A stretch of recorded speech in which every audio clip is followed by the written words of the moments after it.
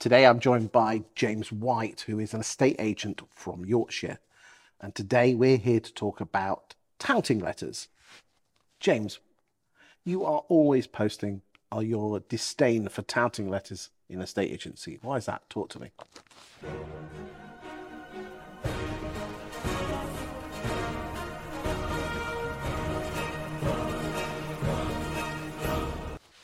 Chris, I'm not so bothered about touting. I think everybody should do it. I think everybody does do it.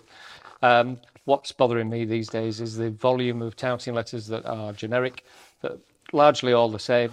So a client will receive half a dozen touting letters that say, welcome to the market. A fortnight later, I see you're still trying to sell your house. Another fortnight later, your estate agent can't be doing a good job if your house is still for sale a month in. Another 2 weeks later, they get another half a dozen letters, and sometimes more.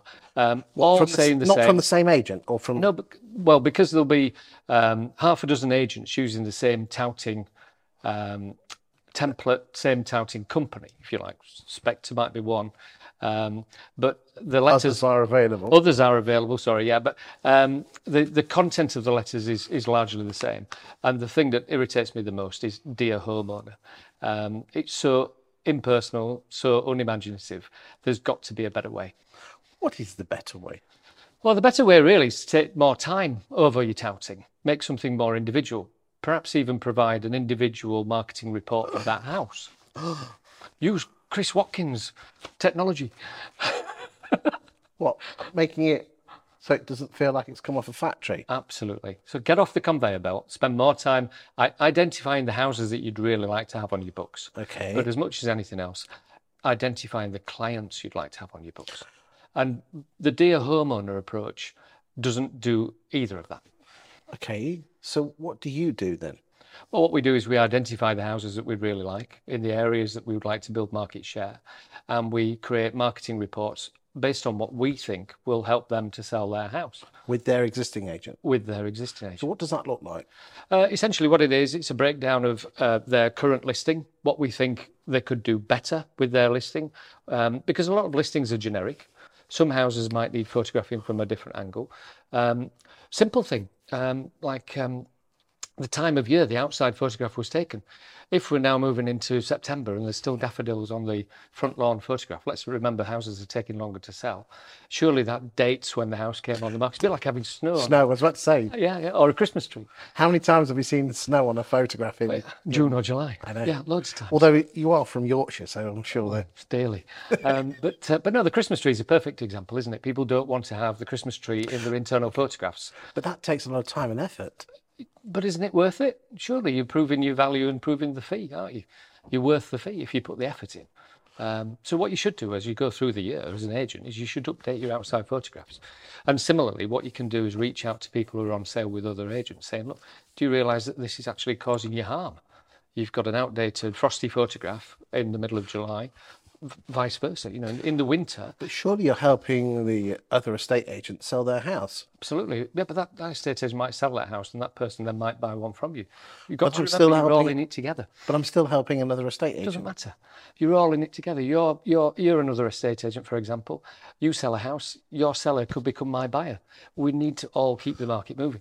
But from a touting, going back to your original question, from a touting point of view, if you are providing solutions to a client that is maybe somebody else's, they may become your client. But if you're sending them a Dear Homeowner letter along with 5 other agents that same week, they'll never become your client. Or it's just potluck if they do. You're not actually putting any effort in. Do you say anything to your vendors that they're going to be touted by these letters? Yes. Yeah, if you tee your vendors up to understand that they will accept, they will receive these letters through the door week after week after week after week, and then you keep in touch with your clients, what you tend to find is your clients just throw them straight in the bin without even opening them. What do you actually say to the vendors? Do you actually say that after you've signed up? Or do you just say, oh, by the way, you're going to be getting loads of letters? Oh, by the way, you're going to be getting loads of letters. Yeah, absolutely. And also we meet, because we accompany all our viewings. So when we open the door on, especially empty houses, but you'll often find a pile of Dear Homeowner letters. And we have that conversation with people that we're showing around houses. Oh, look here, we've got more letters from other estate agents. Oh, yeah. And the response is usually, yes, we get loads too, and we don't like it. But of course, it's a mud at a wall exercise for many, isn't it? They can tick a box to say that they've been touting. We got one the other week, which was a bit better. It was from a corporate agent, and it said "Dear neighbours" rather than "Dear homeowner." Nice. I thought that's evolutionary, isn't it? Something's changed, but generally speaking, the dear homeowner hasn't now changed for a few years, and I think maybe it's just me, maybe I'm just getting stalled a bit, and a bit grumpy, you might say, that it's happening so often. But what's making me grumpy about it is the fact that it's lazy. People are not putting in more effort, and therefore they're actually not getting the return.